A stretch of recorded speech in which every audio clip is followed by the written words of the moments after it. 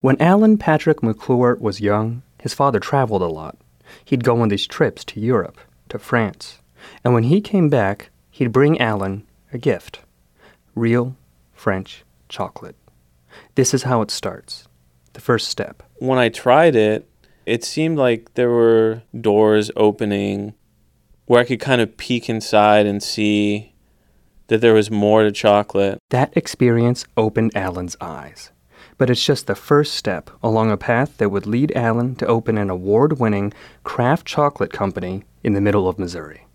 To get there, it takes another step, a classic step. It takes a girl. Vivian. Alan meets her in college in Missouri, but after a few short months, she has to go back home to France. The two stay in touch. And we'd been either talking or emailing every day.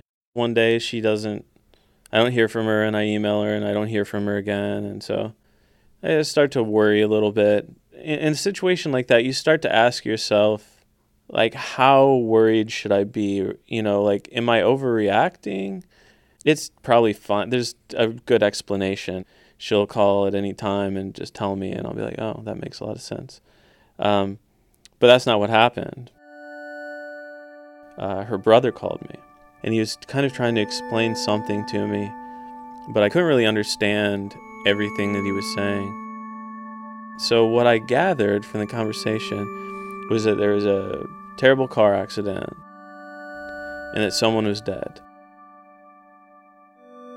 Here's the last step in Alan's path to becoming a chocolate maker. Alan gets on a plane and leaves as soon as he can. In France, he discovers that Vivian is alive, but in a coma.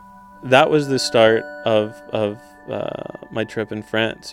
Had to deal with that, and then ended up finding a way to stay there for a year to help her with the recovery and everything, because at first she couldn't walk, she couldn't really talk, she couldn't make sense out of anything.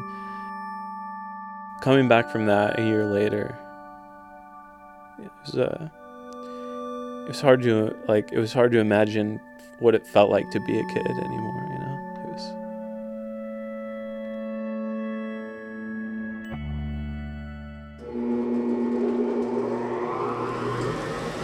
That's a winnowing process which removes the shell. I didn't really know much about anything French when I got there, and by the time I left, I knew a lot.